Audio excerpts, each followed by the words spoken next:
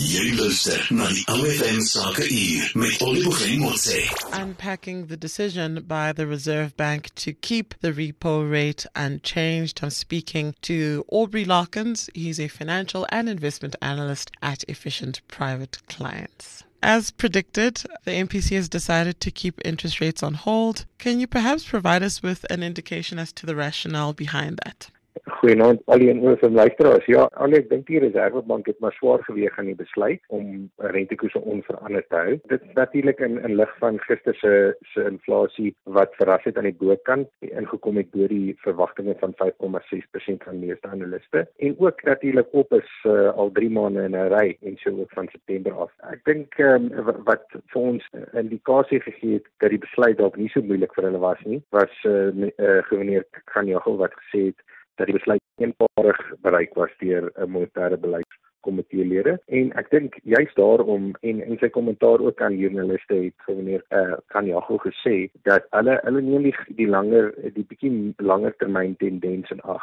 Hulle sien nog steeds dat inflasie besig is om te verlangsaam, ondanks die seisonale effekte wat mens nou sien in die laaste paar maande se inflasiesyfer. En ek dink ook hulle het melding gemaak van die feit dat daar is aanbodskokke en pryskokke gewees in die laaste paar maande wat inflasie bietjie hoër gedryf het, maar dit is nie noodwendig iets wat die verbruiker voor kon help nie. En ek dink hulle is die ekonomie en die verbruiker baie genadig gewees met daai besluit, omdat hulle nog steeds fokus op die langer termyn tendens wat beslis sien dat inflasie aan die verlangsaming is.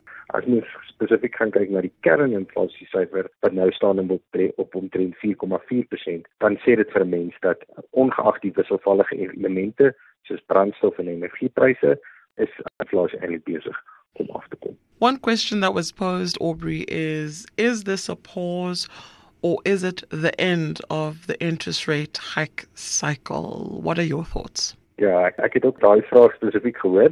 En dit was vir my interessant. Ek dink geneem Kganyago het dit duidelik gemaak net soos in die vorige vergadering ook dat hulle besluite is baie data gedrewe op die oomblik. Hulle kan nie die moontlikheid buite rekening laat dat daar wel pryskokke van so aard sal wees wat die rand laat verswak en waar hulle dan in die toekoms sal moet ingryp. Maar alle ander faktore, jy weet, gegee soos dit nou is, sien hulle dat hulle prentjie en hulle vooruitskatting is dat inflasie wel sal afkom. Maar ek dink nie ons moet te gerus slaap in die feit dat dit net die bopunt van rentekoerse is nie. Ja, wêreldwyd en veral ook in Suid-Afrika is ekonomie onder druk, so dit is nie 'n noodwendige gunstige besluit op hierdie stadium om rentekoerse te veel verder op te stoot nie, want dan smoor mense ekonomiese groei en jy weet werkloosheid sal toeneem wat daarmee gepaard gaan. Maar terselfdertyd bly die Reserwebank se mandaat altyd en eerstens om inflasie onder beheer te kry en dit is hoekom hy net soos wat vele reservebanke daar buitekant die moontlikheid nie buite rekening gelaat het dat hulle wel sal hoër lig as daar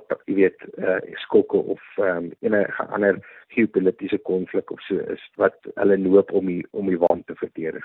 And then the delays at the ports, does this have any impact on inflation in the country? Ja, dit is 'n baie interessante vraag. Ek dink as jy mens gaan kyk na die aantal produkte wat ingevoer word op hierdie stadium relatief tot produksie wat uit Suid-Afrika uitkom, dan is dit nogal aansienlik. 'n Mens kan nie buite rekening laat dat dinge soos die rand, dinge soos oliepryse en so, dit sien ons in sekondêre inflasie hoe die prys wat die verbruiker uit sy sak het met die geld wat die verbruiker uit sy sak het met bekostig beïnvloed word nie. Uiteraard, meeste van daai tipe produkte, meeste van ons produkte word ingevoer en enige addisionele kostes as gevolg van tyd wat verspil word by die hawes deur onnodige romslomp gaan eenvoudig nie goed uitwerk vir die vlakke van invoere teenoor uitvoere nie. En ek dink die geneem het daarvan 'n melding gemaak in terme van die balans van betaling.